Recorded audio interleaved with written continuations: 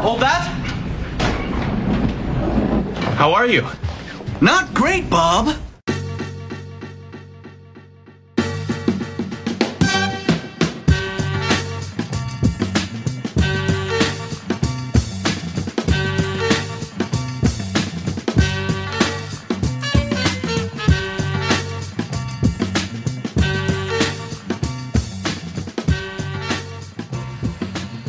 We are 2 games into the finals, a less than ideal start for our Cavaliers, who have been shellacked twice by the Warriors. Welcome to the Nail in the Coffin, episode number 33. Tom Valentino, Travis Yulee. We are recording on Monday night as the Cavs return to Cleveland, trying to sort things out before the series resumes Wednesday here in town. Trav, dare I even ask, how's it going? I think Pete Campbell put it perfectly. Not great. They say a series doesn't start till the home team loses. But if the first 2 games are any indication, that just seems like a mere formality at this point. But let's try to maintain some level of hope here. It's going to be work. I'm not going to lie. Thankfully, though, we have somebody helping us carry the load tonight. We have another guest. My dad, actually, the chairman, Tom Sr., joins us. Pops, welcome to the Nail in the Coffin. Thanks, guys. Thanks for having me. Enjoy listening to your cast and honored to be asked to join you guys. Definitely. So we wanted to bring you on because you have a really cool story to share about Muhammad Ali, who passed away late on Friday night. We're going to get into that a little bit later. But first, let's jump back into the finals. Trev, I'm going to start with you. Just what in the hell do we make of these first 2 games? The first game, I think, you and I think, felt opposite after the first game. I felt, when I went to bed, I was pissed off because it seemed like they let them get away. I mean, they lost by, 15 points? But it didn't seem that, but they were in it halfway through the fourth. They held the Splash Brothers to, fairly pedestrian numbers, and you think, hey, if these are the guys that are going to beat us, so be it. Sean Livingston and Leandro Barbosa. If those are the guys that are going to beat you, so be it. So you kind of have to live with that. And I went to bed pissed off because they let it get away, but then I woke up and I said, if they can put that same sort of game plan together, they'll be fine. You texted me and said you felt the opposite. And you turned out to be way more accurate than I was. The blind squirrel finds a nut, folks. Mark it down. Yeah. And yesterday, the Cavs, they came out fine, I thought. It was a fairly sloppy game overall. But, yeah, they just ended up getting steamrolled. They just couldn't keep up. I don't know what the issue is. You look at LeBron's stat line looks fine, minus the 7 or 8 turnovers that he had.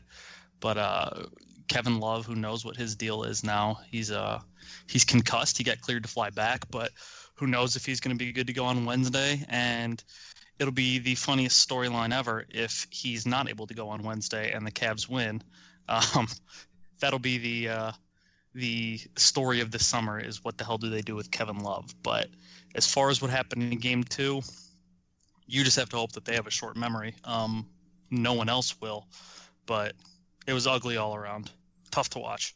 I have a lot of strong opinions on all this, as you might imagine. But, Dad, I'm going to ask you, last night we were watching in separate places, and I called you at halftime in the game, and I was not feeling particularly optimistic at that point. What have you seen in these last couple games, and where are you at right now with where the series is?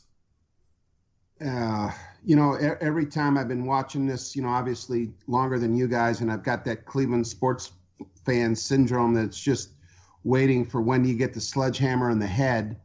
And they were on such a magic carpet ride, but I knew what they were facing this time was something that they'd never seen before. But I felt good because, Golden State came within an eyelash of not even being in this final series. So, I wanted to think with, everybody's saying that how well they did last year, and they only had, they had a shell of what they have this year, that, we really have a legitimate chance. And I wanted to believe that. And I was actually one that wanted Golden State, because I wanted to atone for last year. And I'm very disappointed. I can accept losing, but I can't accept that we can't even compete.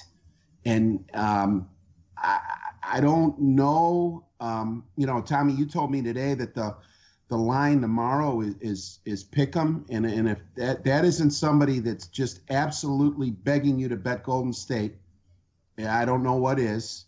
But just shocked like everybody else. And we geared up for this all year. And in January we knew it was going to be these two teams, or we thought it was gonna. And here we are, and we got a team that was crafted seemingly to be in this position, and they're just way underperforming. I mean, they're not even showing up. That was what was really most shocking about this to me. It was like right before the first game in the series tipped off, I tweeted out, I said, this is the rematch you've been waiting a year for. And I mean, when came up 2 games short in the finals last year, I think there was a consensus that it was a great effort by an undermanned team. You're missing 2 key pieces, and a lot of those guys that were playing were banged up, and there was nothing to really be ashamed about. And we came back this year, and we got a full squad. Everybody's healthy. Team's playing well, and it's like you're going up against an absolute mountain of an opponent, winning 73 games this year. But if you are going to have to play somebody like that in the finals, I felt like the Cavs had absolutely everything possible going for them that they could, with as much momentum as they possibly could coming into the series. And it's just shocking to me how Golden State has managed to just take away every single aspect of what they do. And I mean, we can get into X's and O's and looking at numbers and things like that. And I've got a couple that I want to throw out here in the discussion as we go along. But I mean, really, at the end of the day, you can remember in like some of the earlier rounds of the playoffs, especially like that Atlanta series, the one that I kept going back to, how the Cavs just had their number. And it's like Atlanta's a good team and can perform well against just about anybody else in the Eastern Conference, but they play against the Cavs, and they're basically running into a buzzsaw that owns them. And it's like, some days you're the bug and some days you're the windshield. And the Cavs are the bug in this series here against Golden State. And the worst part of it is just you watch their body language and you just watch the way they're carrying themselves out there. Just little mistakes, missing defensive assignments, getting confused on rotations. There was like one play last night when LeBron had the ball on a breakaway and 3 defenders collapsed on him. So he flipped it out to JR out on the wing, and the ball just goes sailing through his hands. Same thing happened to Kyrie down in the corner. Just unforced errors. It's in their head at this point. Trev, let me get back to you here.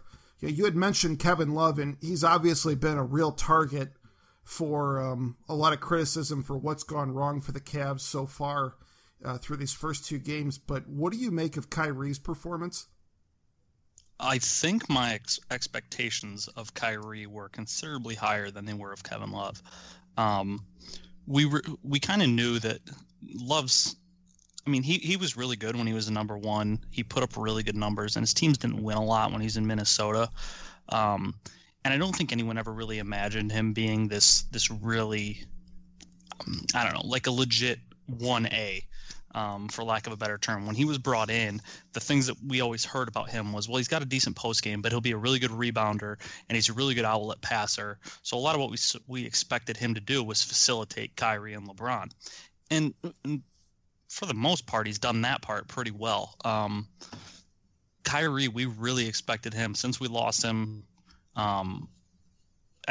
in the first game last year in the finals. We said, well, he's going to be excited to be back. He can't wait to redeem himself. This is what he's been waiting for. He had to wait a whole nother year, go through all this rehab, blah, blah, blah. And then he comes out and he disappears.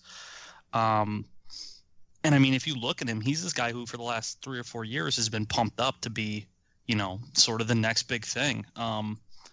And during the regular season, for the most part, he's lived up to that. And during the first couple rounds of the playoffs, he's definitely lived up to that. He was the leading scorer of the playoffs through, I think, two or 3 rounds, almost maybe through up until the finals here. And he just for whatever reason, is nowhere to be found. So it's disappointing. I mean, you'd like to think that, he'd grab the bull by the horns here a little bit, but he seems to be really passive, and he's not nowhere near what we expected and hoped for him to be. So I'm definitely more disappointed by Kyrie than I am by Kevin Love. I'm shocked by how out of sorts he seems in this series in particular, just because, like you said, he was so great through the earlier rounds of the playoffs. And, I think one of the things that we can really attribute that to is a really great defense from Golden State and just how well they've done in terms of taking away what the Cavs like to do. And a lot of what you saw from the Cavs in the earlier rounds of the playoffs when they were putting up those big numbers was through a lot of ball movement. And, Brian Windhurst of ESPN, I think, was on Rizzo this morning and just dropped a great stat. Through 2 games in this series, Kyrie, when he is shooting after catching a pass from a teammate, is 8 for 9. When he is trying to create a shot on his own, he is 4 for 27. So if you feel Jesus. like, yeah, I know, if you feel like he's struggling and really gumming up the machine, over dribbling and trying to force action on his own, the numbers absolutely support that.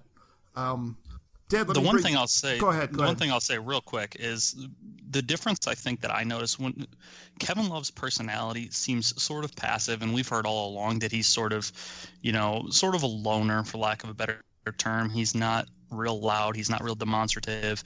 He knows he's a good basketball player, but he kind of just goes about his business. Kyrie's never been shy. He's never been quiet. He's been incredibly confident from the day that he first stepped into the league. In his ability, maybe a little bit more so than he deserved to be, but he's never lacked confidence. And it seems like for whatever reason, this Golden State team just crushes his confidence completely, and it completely changes the way he plays a game. Agreed.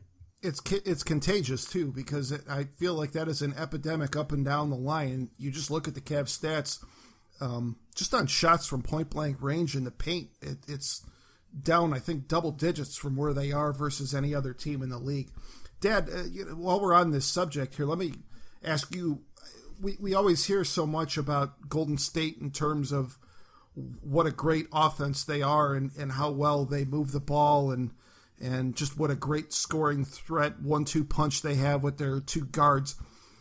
What have you taken away from watching them play defense and the way that they've dismantled the Cavs' offensive firepower so far? Yeah, that's pretty much it. What I've seen and what I didn't realize, a couple things.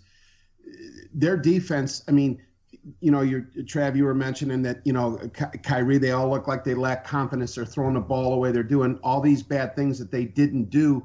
They have never had shots contested like this team is contesting their shots. Kevin Love can't get open for that jumper because when they fire the ball out to him on the wing, somebody's right in his grill. He can't get a shot off. This is the best defense by far. No Toronto, no Detroit, no Atlanta guarded them like this. They've not seen a defense like this, and they're not adjusting. And, when you talk about numbers in the first game, the one that jumped out at me is the Cavaliers in that first game, and I don't know what this number was last night, but 25 offensive possessions, they did not have one pass. You're not going to beat that. You might beat the lower teams like that, but you're not going to beat this team like that. You're just not. And I think the other thing that people need to start coming to the realization of, and I really saw this last night, I'm starting to see LeBron make mistakes that younger LeBron didn't make. He's getting swatted inside. He's not able to physically dominate like he did. It happened to Jordan. It happens to all of them at a point. And I think that might be starting to happen here to LeBron as we speak. He might be starting to be on that downward side a little bit. And in this series, he's getting no help. The last thing is, you guys said, my guess is that Kevin Love won't play tomorrow night because of his concussion. And I'm going to say that. What's that? I'm sorry. Wednesday, right? My bad. Yeah. I'm going to say that if we manage to find out who we are and win this game without Kevin Love, I'll go so far as to say that might have been the last you'll ever see Kevin Love in a Cleveland uniform.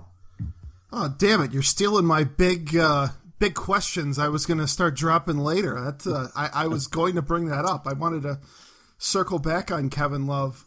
Real quickly, though, we'll get back to him in a minute, but what you mentioned about LeBron being on the downside, I'm not willing to go that far yet, just because I don't think I've seen anybody else. I need to see more defenders do to him what Golden State, and really specifically Andre Iguodala in particular, has been able to do to him. Really this year and last year as well. I mean, Iguodala, don't forget, was the MVP of the finals last year, and you could really make a case that defensively, I think he's done a lot of that again this year. He's a fantastic, for whatever reason. I mean, for years I can remember in the early 90s, the Cavs trying to find a Jordan stopper, and clearly we know that never really happened. If there's anything like a LeBron stopper, I think Iguodala's got to carry that title. I mean, he's tremendous at finding ways to strip the ball when LeBron's going to the rim and just make him really uncomfortable. I don't have the stats in front of me, but I would be not surprised at all if LeBron and really anybody else Iguodala is being guarded by, if their shots when they're contested by Iguodala are significantly down from where they're normally at. He has made, more than anybody else, I think, a tremendous impact. And I think really in a lot of ways that's affected the Cavs offense, because so much of what they do is having guys, whether it's LeBron or a Kyrie, driving and kicking. And if you've got one guy that can handle that without needing to drop two or three other defenders, two other defenders down to help on those drives to the rim, all of a sudden those guys can stay home. It takes away the shots on the perimeter, and all those role players that the Cavs have been able to watch thrive on feeds from their stars who are going to the rim. Those are getting taken away, and you just, those drive and kick opportunities, it's getting real difficult, and I think that's really throwing the Cavs' entire offense out of whack. And it's just amazing to me, because I really felt like coming into this that trying to stop Golden State's offense was going to be the problem. And don't get me wrong, they're still putting up points, but I think so much of that's come from bad Cavs possessions and them getting out in transition and getting easy baskets. In the half court, I don't think the Cavs defense has been that bad. It's their offense that has just gotten absolutely smothered. Let me ask you guys a question. Go ahead. Is it just me, or do they just seem very, very confused on offense? Like they don't even know what they want to do. I think Golden State's offense makes a lot of defenses look that way. No, the Cavs on offense. Like they don't, like they get down and they don't have anything in mind. They're just waiting. Oh, when they're on offense? Yeah. I think it goes back to confidence. I think their confidence has been stripped from them. LeBron's still confident, but you even see there were times yesterday where LeBron just didn't look smooth, like handling the ball, like the most basic things that he's been doing his whole life. And for as long as we can remember, all we've known is this guy can do whatever he wants when he has the ball. He's fumbling around with it, and his dribbles aren't clean. He had that one where it was a breakaway where he just didn't seem to be able to get a handle on the ball, so he ended up getting fouled, but he couldn't even get a shot up. A lot of stuff that you never see from him before. So I don't know if it's nerves from him even. You'd like to think, after this many trips to the finals, and he's been on both sides of it, he would be somewhat immune to the pressure. You're never fully immune to it, but you'd like to think that it wouldn't get to him. But it's hard to think that. I mean, you look at his stat line and you might think he played okay, but just watching him play, he doesn't seem like himself, I don't think. I think that's contagious. I think it rolls down to everyone. His stat line last night looks fine right up until the point when you get to the column with 7 turnovers. And I think that really is a case of him starting to press a little bit, because he knows this is the stage that they want to be on, and he knows what they're up against. And I think he's kind of feeling that you could just sense a little bit. He's getting that realization of just what an enormous challenge this is, and just where his teammates are at. And I think what you're saying is exactly right. I think it is a trickle-down effect. But let's go back to Kevin Love. That was a really good question in terms of do we see Kevin Love in a Cavs jersey for the last time? Trev, do you think that's the case? No. I mean, I think if he gets cleared, he'd definitely at least finish out these finals. I mean, if he's not cleared to play, potentially. I have a hard time buying into it because I'm stubborn. From the day that LeBron came back, the one guy that I wanted them to go get to complement them was Kevin Love, because of what he's so good at, which is, like I said earlier, that rebounding, outlet passing, and he is able to play that inside-out game. I still think skill-wise, he's the perfect third guy for this team, but if they go through it 2 times, LeBron's not getting any younger. How long can he wait for it to click? It's certainly possible. If I had to bet, I'd say that he's still back next year no matter what. But the odds that you'd have to give me are not nearly as generous as they were, I don't know, maybe a year ago. Here's my thinking on this. I think it's highly unlikely that we see him on Wednesday night. And I'm no doctor, and I'm not going to pretend to be one, but I mean, the fact is he was put into the concussion protocol, I believe today or last night coming out of that game. And just if you're looking at how that process has played out, and there's several steps that you need to clear before you get approved to go back into playing another game. The compressed timeline between now and the next game, I just don't know if he's going to have enough time to get through all that to get cleared for the next game.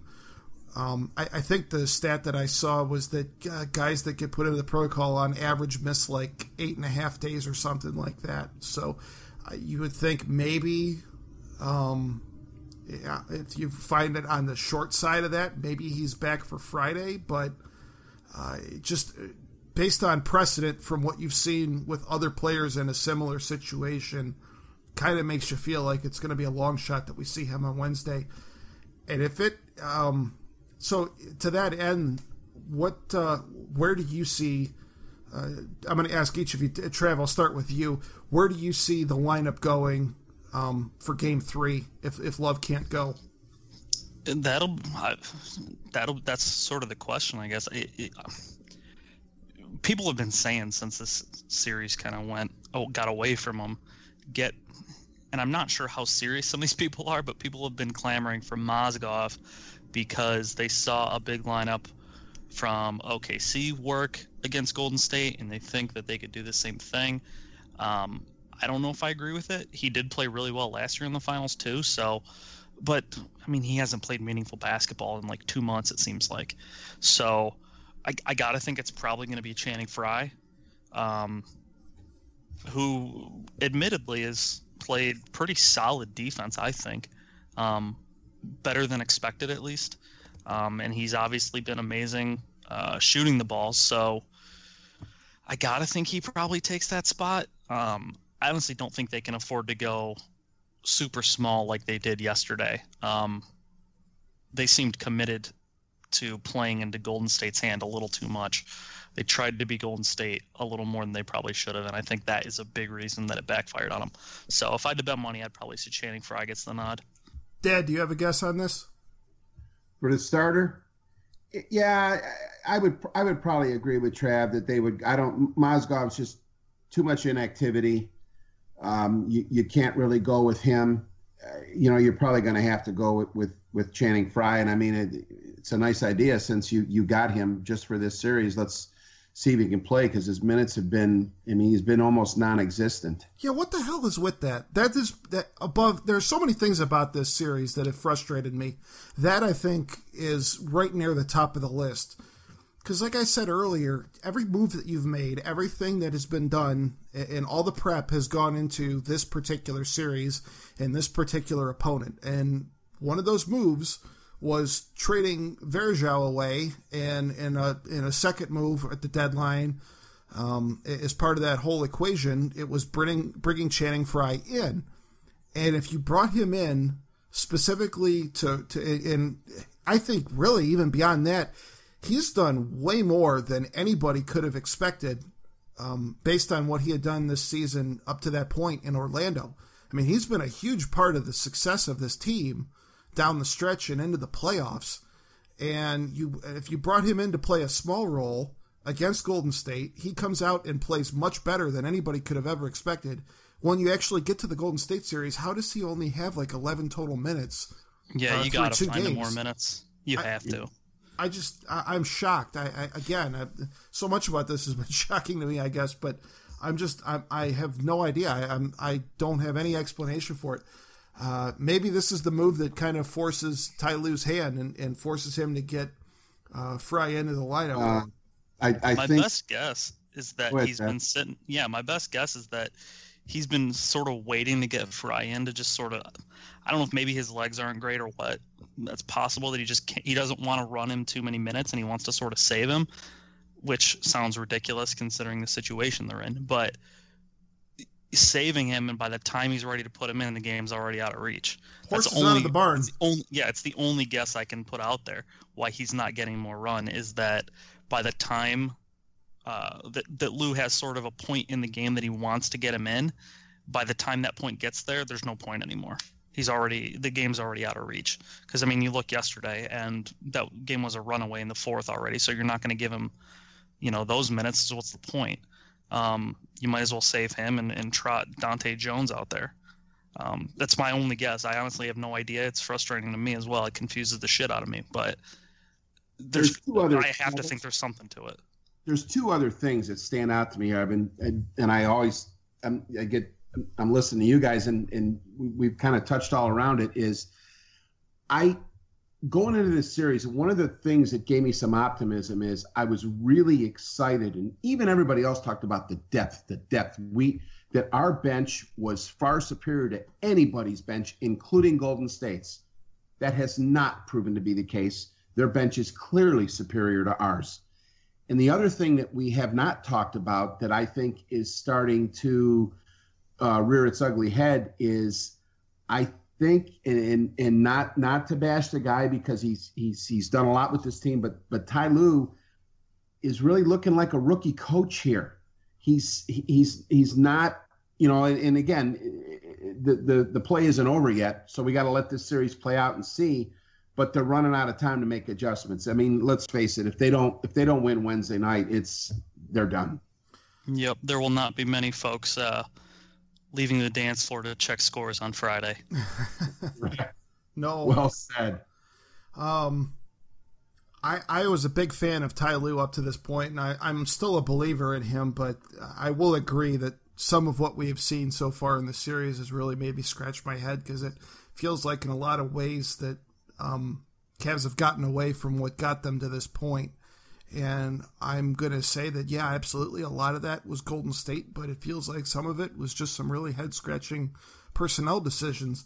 If they do not bring Channing Frye into the starting lineup, assuming that Love is out on Wednesday night, I will tell you, here are a couple other ways that I could see them going with this. I would not be surprised to see them bring Shumpert in and play with basically three guards with Kyrie, JR, and Shump, and then move LeBron up to the four. And Jefferson's played pretty well, too. Richard Jefferson would be another option. Richard Jefferson he was probably the second best player for him yesterday.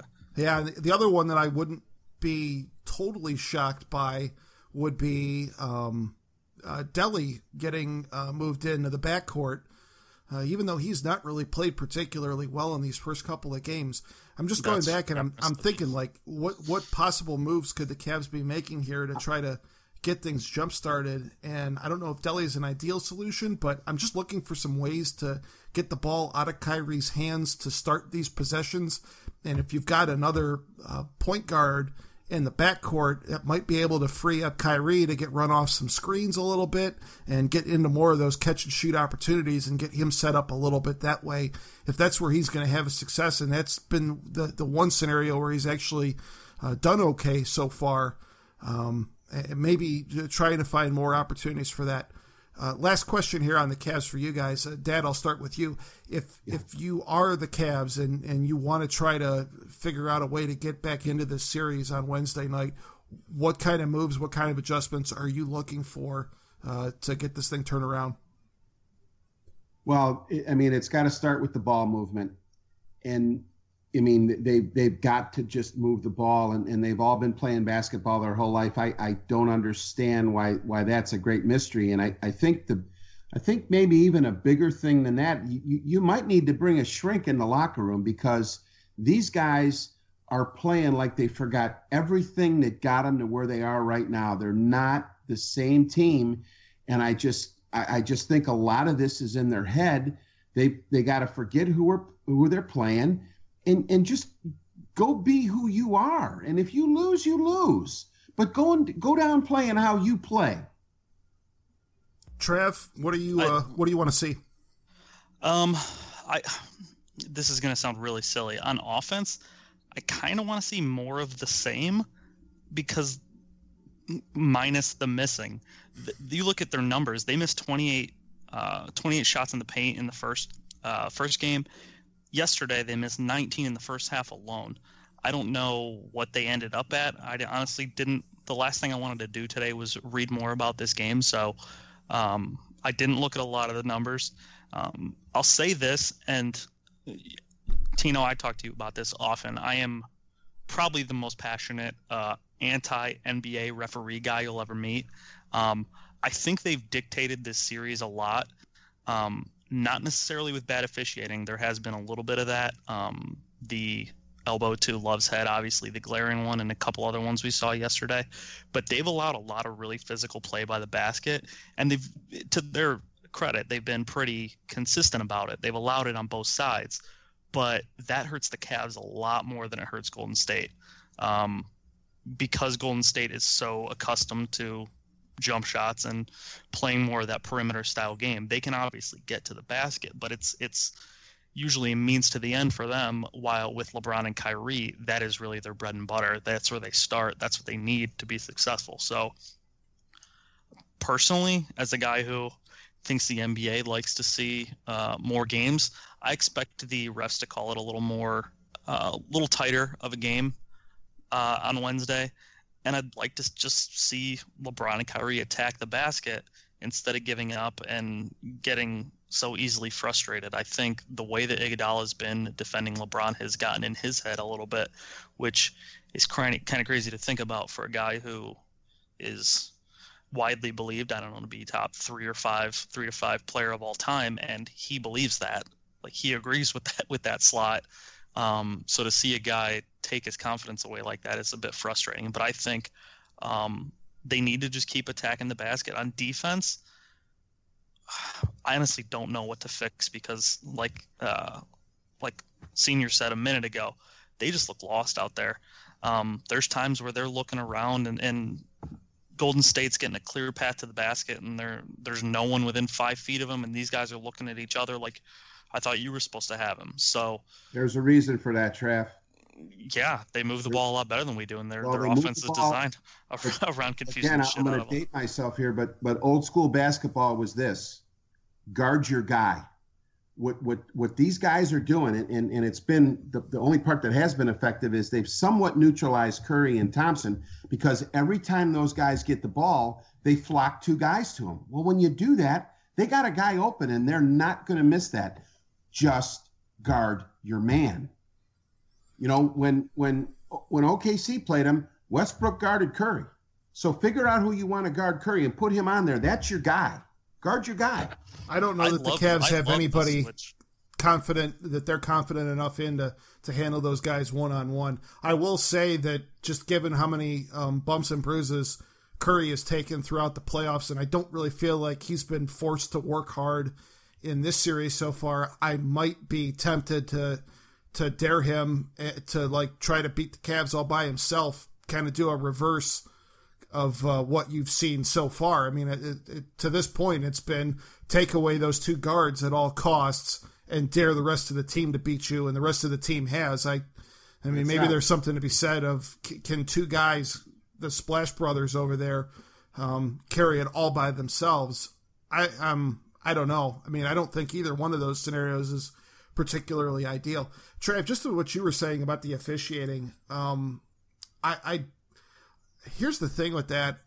I do think that they're letting a lot of contact and physical play go, and that does benefit the Warriors. That said, you watch a lot of those replays when LeBron's getting stripped at the rim. There was one pretty egregious missed call when Iguodala got LeBron on the wrist when he was going up to the rim in the first half last night. But beyond that, I think a lot of those strips are clean. And yeah, I don't agree. think I agree, but I also think I think throughout the season, most of those get called as fouls. Yeah, a lot of them, if you go back and you look at replay, they probably look clean. But for the most part, guys get the benefit of the doubt there.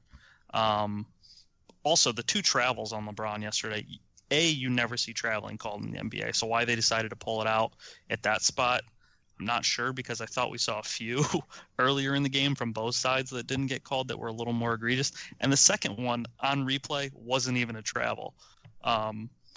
So that's frustrating in and of itself that they decide now we're going to start calling these things. And not only are we going to start calling them, we're going to call this thing that isn't even that. At that point, I think the tide had already turned, and that wasn't a huge factor in the game. It was already going the wrong direction at that point. But it's amazing how those things all seem to start going against you all at once the snowball starts rolling down the hill. Yep, exactly. You know what, guys? Back in, I mean, you guys were teenagers when the 96 Bulls, which are the closest thing to this Warriors team, everybody said the same thing. They never call anything on Michael Jordan. They never call fouls on the Bulls. It just, is it to a certain degree true? Maybe, but it just, and especially when you're frustrated being the team that isn't quite there to be good enough, it just always seems like it probably seems worse to us than it actually is. But I don't know. To me, Golden State seems to be the NBA darling that could do no wrong, and that's just, I'm probably a bitter Cleveland fan, Cavs got to play better. Bottom line, the officials have not helped, but on their list of problems, it's way down the list. Yeah. So we'll see. Yeah, you can't pin a 30-point loss on the officials, and obviously that game got away from them late, and some of that is garbage time, and it's not necessarily 100% indicative of the game, but it's funny. One of our mutual acquaintances last night was saying you can't blame the officials here. Even if they called everything, the Cavs would still be down 5. And at that point, the Cavs were down 20. And I said, well, so you're saying that the refs have a 15-point impact on the game? Like, yeah, that's a pretty huge difference. I don't think it was even that extreme. But when you're losing and you're seeing the occasional bad call, it just – you're frustrated at your team, and then it's salt on the wound, I think, at that point. I'll admit I'm much more sensitive to that, I think, than most people. We all are. I got to ask you guys both a question, if I may, and I want both your perspectives on this while we're still on Cavs. But can I jump in with this now? Sure. Okay. So, I kind of look at LeBron in basketball as Tiger Woods is the golf. Tiger, he knew his place in history, and he chased Jack Nicklaus until his body fell apart, and it's looking now like he's not going to get to where he wanted to get to. And I think in a lot of regards, I think LeBron is very well. He's a historian. He knows who's viewed as the greatest player in the game, and I think he spent his career, maybe not as outwardly as Tiger did, but chasing Michael Jordan. Now, with that said, this team has LeBron's DNA all over it. He picked the coach. They signed Kevin Love because it's what he wanted. It just feels to me like this is his hand-picked situation, and they couldn't have been in a better position to succeed. If this goes south, which, as we're seeing, is probably going to be the case, what does this do to LeBron's legacy? It's by far, I think, the biggest stain on it. You can look at every season and have an excuse, honestly. The first finals he went to with the Cavs, look at that team. I mean, he had no business even getting to the finals. It was miraculous that they got that far. Right. Then he lost to the Mavericks. It was the first year with the Heat and a new coach and a new system and blah, blah, blah. Then they won 2. Then they lost to the Spurs, and the Spurs are an all-time great team, so it's totally understandable. And then last year there were injuries and blah, blah, blah. This year, there's no excuse. You have all of your talented guys there. You have the coach you wanted. The roster, I mean, far and away, it's a much better roster than he had last year. Even if you don't count the injuries, Channing Frye, Richard Jefferson, those guys have been huge additions. You look at the guys that were getting minutes last year, like Sean Marion and Mike Miller. There's no excuse. And like you said, it's got his fingerprints all over it. It true or not, and I'm not sure I fully buy into the fact that he signs off on every single thing. But that's the perception. And for him, perception is reality. So it's gonna be a mark on him unless he does something miraculous to fix it. I'm going to take a completely different stance on this. I think with the exception of the series that Miami had against Dallas in LeBron's first year down in Miami with the Heat, that was the only finals he's been in where his team has been favored. And Trav, like you said, he has run into some real buzzsaws in the finals with some of these opponents he has faced. And I think the Cavs this year, if this series keeps going the way it's going to this point, nationally the Cavs are going to catch a lot of crap. And a little bit of it is fair. I don't think a lot of it is, though, because truth be told, had Oklahoma City finished the job on Golden State in Game 6 when they were leading in the fourth quarter at home with a chance to eliminate the Warriors, and they failed to do it. And had they gotten that done, the Cavs would be in a completely different position right now. I'm firmly convinced that this Cavs team could beat 28 teams in a playoff series this year. The problem for them is that there are 29 other teams in the league, and that 29th team is the one that's tearing them apart right now. And I would go further in saying that if you look at all of the other teams that LeBron has had through the years, I think this one, top to bottom, despite what you're seeing in this series against a particularly bad matchup for them, I think this is the best team that he has had. And I think this team here would win a lot of title. They would win the title in a lot of other years. And it just for them, I mean, it's more typical Cleveland luck or lack thereof than anything that the one time that they finally get all the pieces together and they've got everybody clicking and they've got everything going in the right direction at the right time, that they happen to run into the greatest team in the history of the NBA. I mean, there's never been a team that's won 73 games before. And and you just look at some of the numbers that Golden State is putting up. I mean, it's unprecedented. And I think a lot of people want to put LeBron under a microscope and say he's failing. If it were me, I'd be pissed off to have to be dealing with that kind of stuff, because it's like, on the one hand, you're choking and you're coming up short, and on the other hand, it's like, well, you're calling him the underdog because they're playing the greatest team in the history of the league right now. So he's damned if he does, and he's damned if he doesn't. I think he's going up against an impossible task here, and I think in any other year this team would be good enough to win, and it's just timing sucks.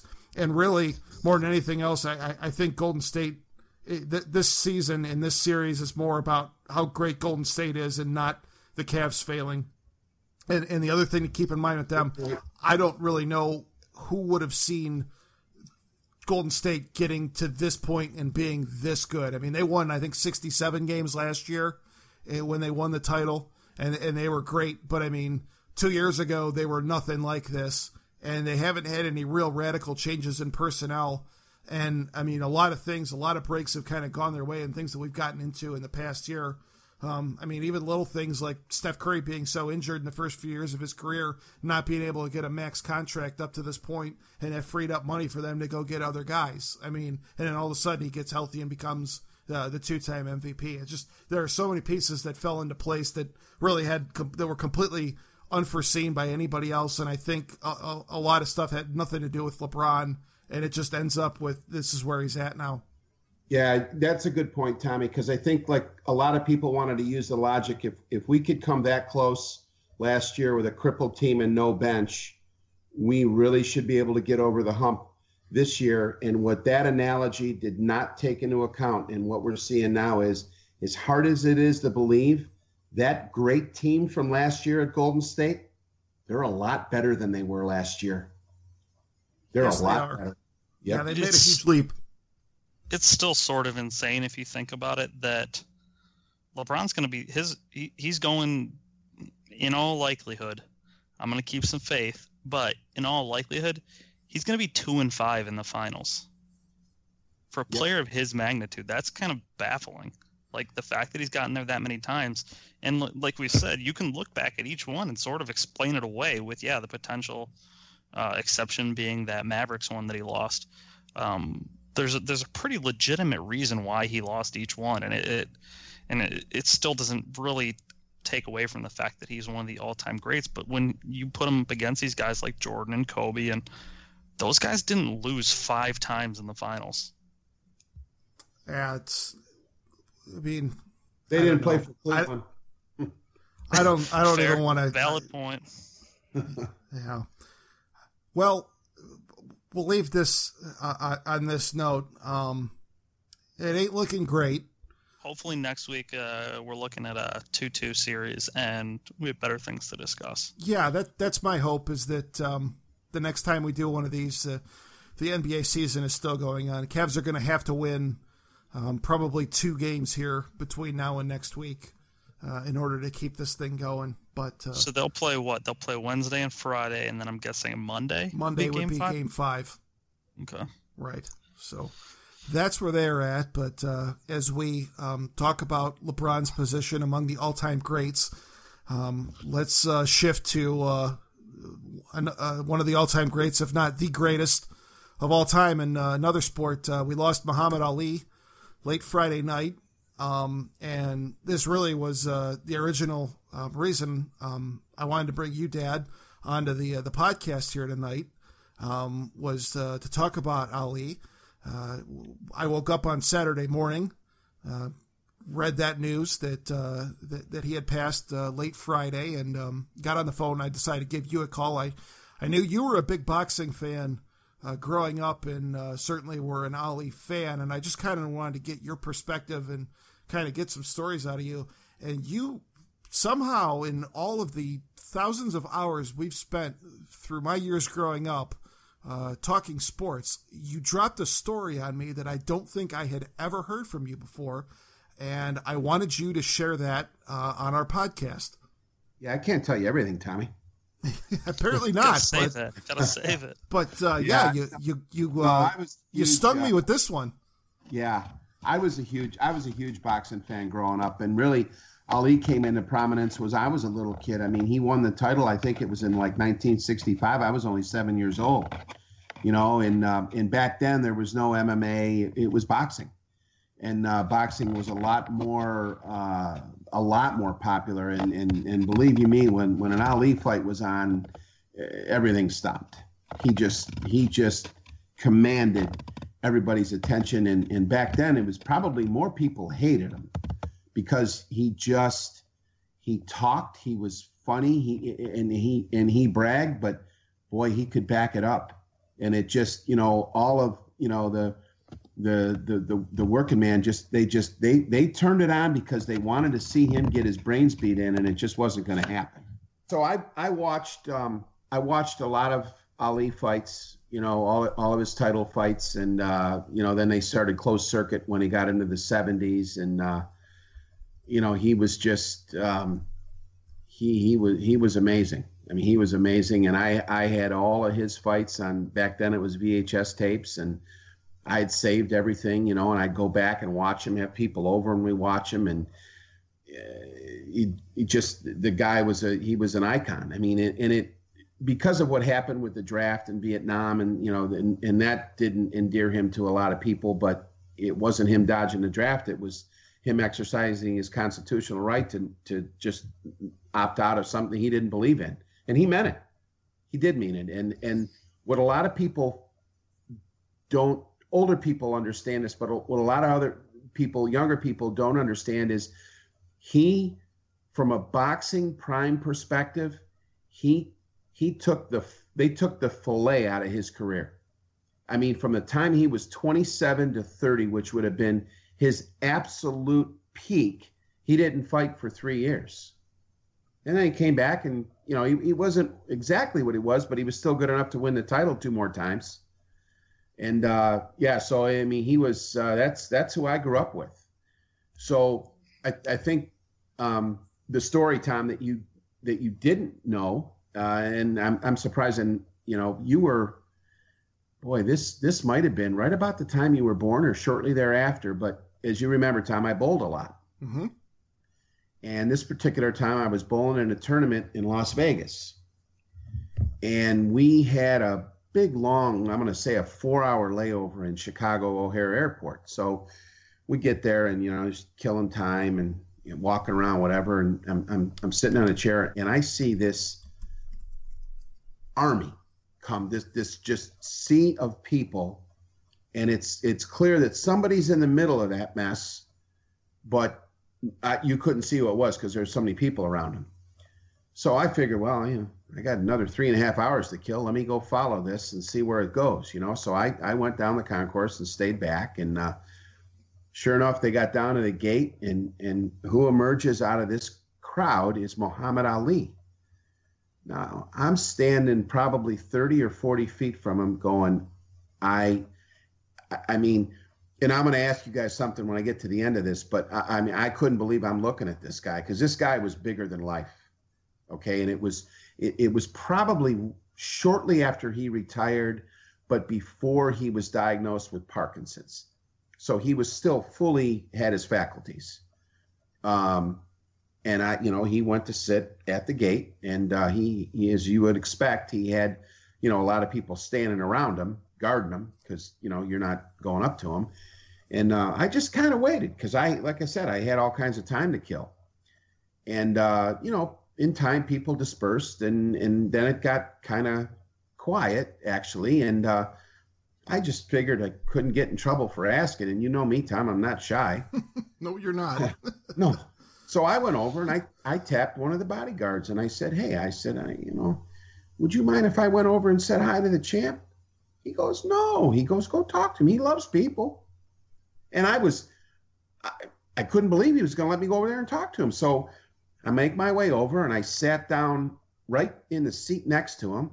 And he looks at me and I said, champ, I said, my name's Tom. And I just, you know, I want you to know it's an honor to meet you. And I can't believe I'm sitting here next to you. And he puts this hammer out that he called a hand. And Tom, he shook my hand and it would have been like me shaking your hand when you were 5. And I was like, oh, I couldn't even imagine what it would be like to get hit with one of those. And for those that aren't aware, real quick, if you don't know Mr. Valentino, he's not a small guy by any means. Like this, Thanks for that, Trev. this analogy, it's not like me shaking someone's hand here. I'm a little fella. His hands, just for context. He was a big man, but his hands were disproportionately big for his size. I mean, he was bigger than me, but his hands were even bigger.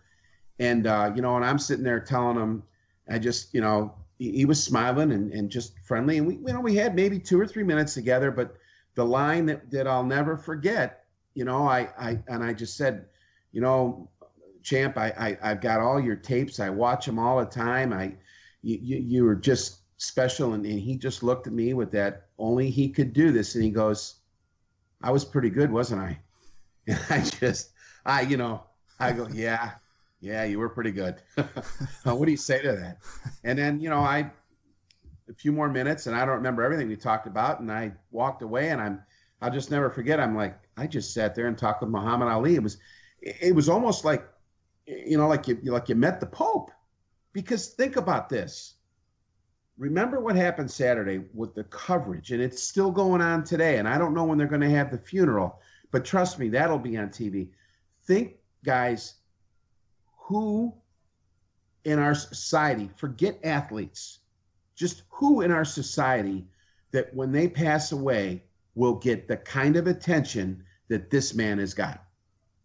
There aren't many. Think about it. It's kind of crazy. I heard someone say it today or yesterday, I can't remember, but they said if you gathered up all of the biggest celebrities, sports stars, movie stars, celebrities, politicians, dignitaries, all that stuff. If you gathered all the biggest names you've ever seen and put them in a room, they'd all be lining up to talk to Muhammad Ali. They would. And the way that, like, and I can't remember who it was that said it, but it just kind of like, and I'll admit, I'm not a huge boxing fan. I only know of Muhammad Ali because I had a sweet poster of the knockout over Sonny Liston when I was in high school because it looked cool. But it's a guy who you don't have to have seen him fight to know what an impact he had. He did, and I mean, a lot of it certainly he made his name in boxing, but over, you know, he was so much beyond that. But like from a boxing perspective, like Sonny Liston, when Muhammad Ali was coming up, he was 22 years old. Sonny Liston was the Mike Tyson of his time. He was a wrecking ball. I mean, there were people that was afraid Ali was going to get killed. I mean, physically, like permanently injured, because Sonny Liston destroyed anything that ever got in his path.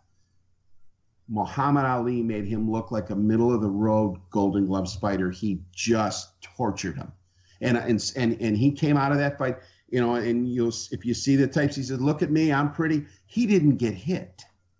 He couldn't hit him. And this was a guy that was thought to be invincible. And then, you know, everybody knows the fights with Frazier.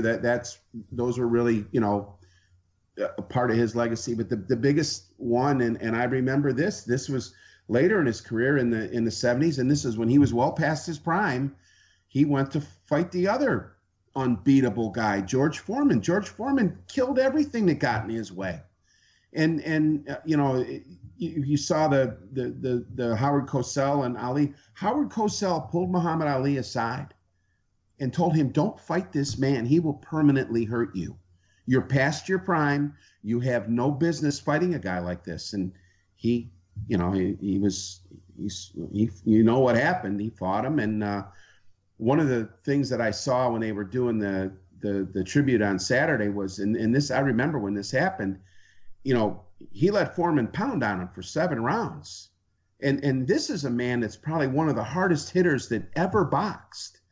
And Foreman said, he goes, "I got him in the ribs." He goes, "I got him good. I hit him as hard as I could." And he just dropped his gloves and he looked at me and he says, "Is that all you got, George?" And Foreman kind of stepped back and he's like, "Yeah, that's it. That's what I got." You know, and he knew he was in trouble. But that's the guy just had a will that was incredible. He, in the first fight with Joe Frazier, he got his jaw broke in this, I want to say the 2nd round. He fought 14 rounds with a broken jaw. Think about that. He lost the fight, but he fought 14 rounds with a broken jaw against the guy that's hitting him. He was a, you know, a once in a lifetime person and you know, athlete. Incredible. That's really the legacy, I think, is just once in a lifetime, where you see somebody that is that socially outspoken and that great at what they do, at their profession, as an athlete. Just the total. The total package, you just really just so unbelievable in so many ways. And you're talking about those tributes on Saturday. You know, I kind of and Trev and I both, I know, have kind of have our differences with some of what ESPN does. I will say that their coverage over the weekend, bringing in some of their heaviest hitters of their own lineup in at odd hours at like 3 or 4 in the morning.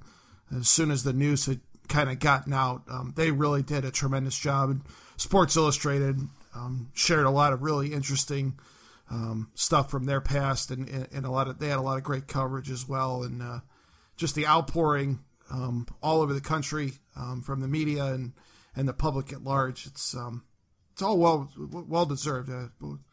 Muhammad Ali, really a once in a lifetime figure. Yeah, his another thing I just thought of, you know, early before he had the draft issue. So in the first, call it 6 years of his career, it wasn't it wasn't if he was going to win. That wasn't what kept you waiting. It was, and I remember I would watch it with my grandparents and grandpa, Tommy. Mm-hmm. It would be like, he's fighting this guy. I'm going to knock him out in the 8th round. And we would just, and most of the time, that's the round the guy went to sleep. So he was, and he's fighting the world's best heavyweights, and he's not just beating them, he's telling them the round they're going to lose in. And he didn't get it all the time, but many times he would.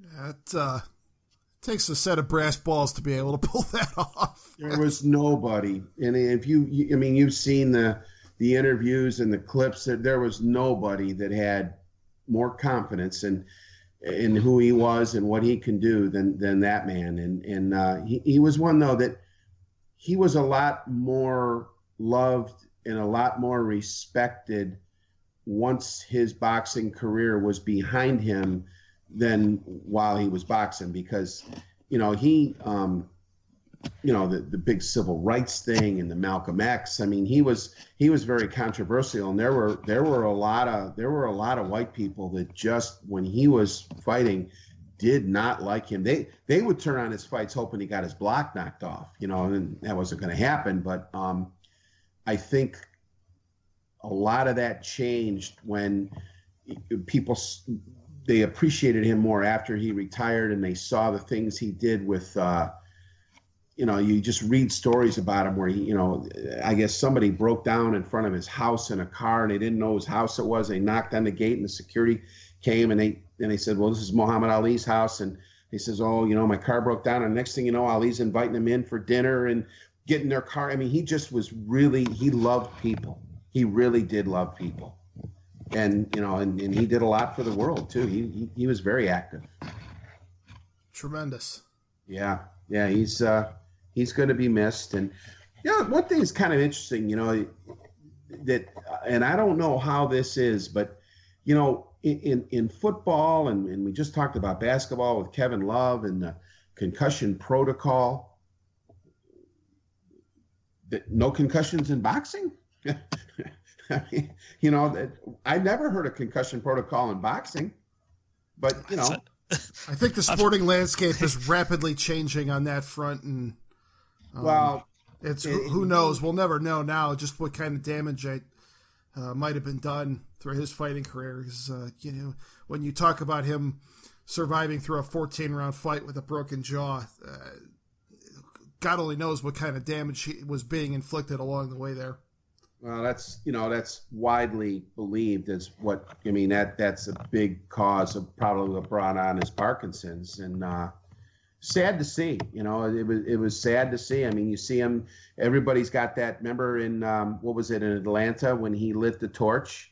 One of the all-time great Olympic moments. Yeah. Absolutely, and great that he could do that. But when you see him up there and he's just struggling to do that. And this was a man that just had unbelievable control of his body, and you see what the blows and what the sport really did to him physically. It's why things are changing today, No question. And that Olympic moment, it's hard to believe now. That was 20 years ago now. It's been 20 years. Was it really? Yeah, that was the 96 Olympics in Atlanta. So it's really a credit to his spirit that he was able to stay with us here for another 20 years, even when we could see his body was starting to betray him, even back then. So, great stuff. I appreciate Dad. I appreciate you joining us. Trav, any last thoughts here as we wrap up? No, I appreciate it. Thanks, Senior, for coming on. It was good to.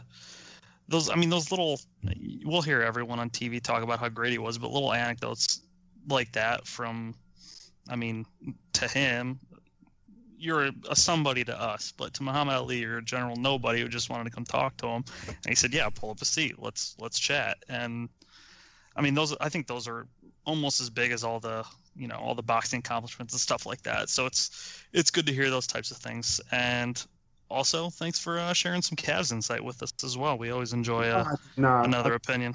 I'll tell you, you two guys, I've listened to almost all of these, and you do a great job. And I kind of informally told Tommy, if the planets ever align and it makes sense to bring me on, and I'm really glad that you did. You guys do a great job, and when Tommy was growing up, he was going to be the next Chris Berman, and I guess this is the start to that. Well, Berman's stepping down now, so that door's open. That's What's true. he doing? He's retiring after this year. This is his last season. Really? Tom, you got a shot. Look out. I'm coming for you, Berman. No, you guys do a great job, and it's your casts are interesting, and I'm in my car a lot, and I love listening to them, and I really appreciate the opportunity to join you guys. Well, yeah, thanks for helping us make one here tonight. This has been a lot of fun. Certainly. All right. Well, hey, listen, everybody, thanks as always for checking us out. You can always catch all of our episodes on our website, thenailpodcast.com. Subscribe on iTunes, Google Play Music, or Stitcher. And you can go like our Facebook page, facebook.com/thenailpodcast. We will be back next week. Hopefully the Cavs. Talking Cavs. Yeah, I was going to say, hopefully we are still having Cavs games to talk about. We will see what happens. But until then, for Travis Yulee, I am Tom Valentino. This has been The Nail in the Coffin, and we will talk to you again next week.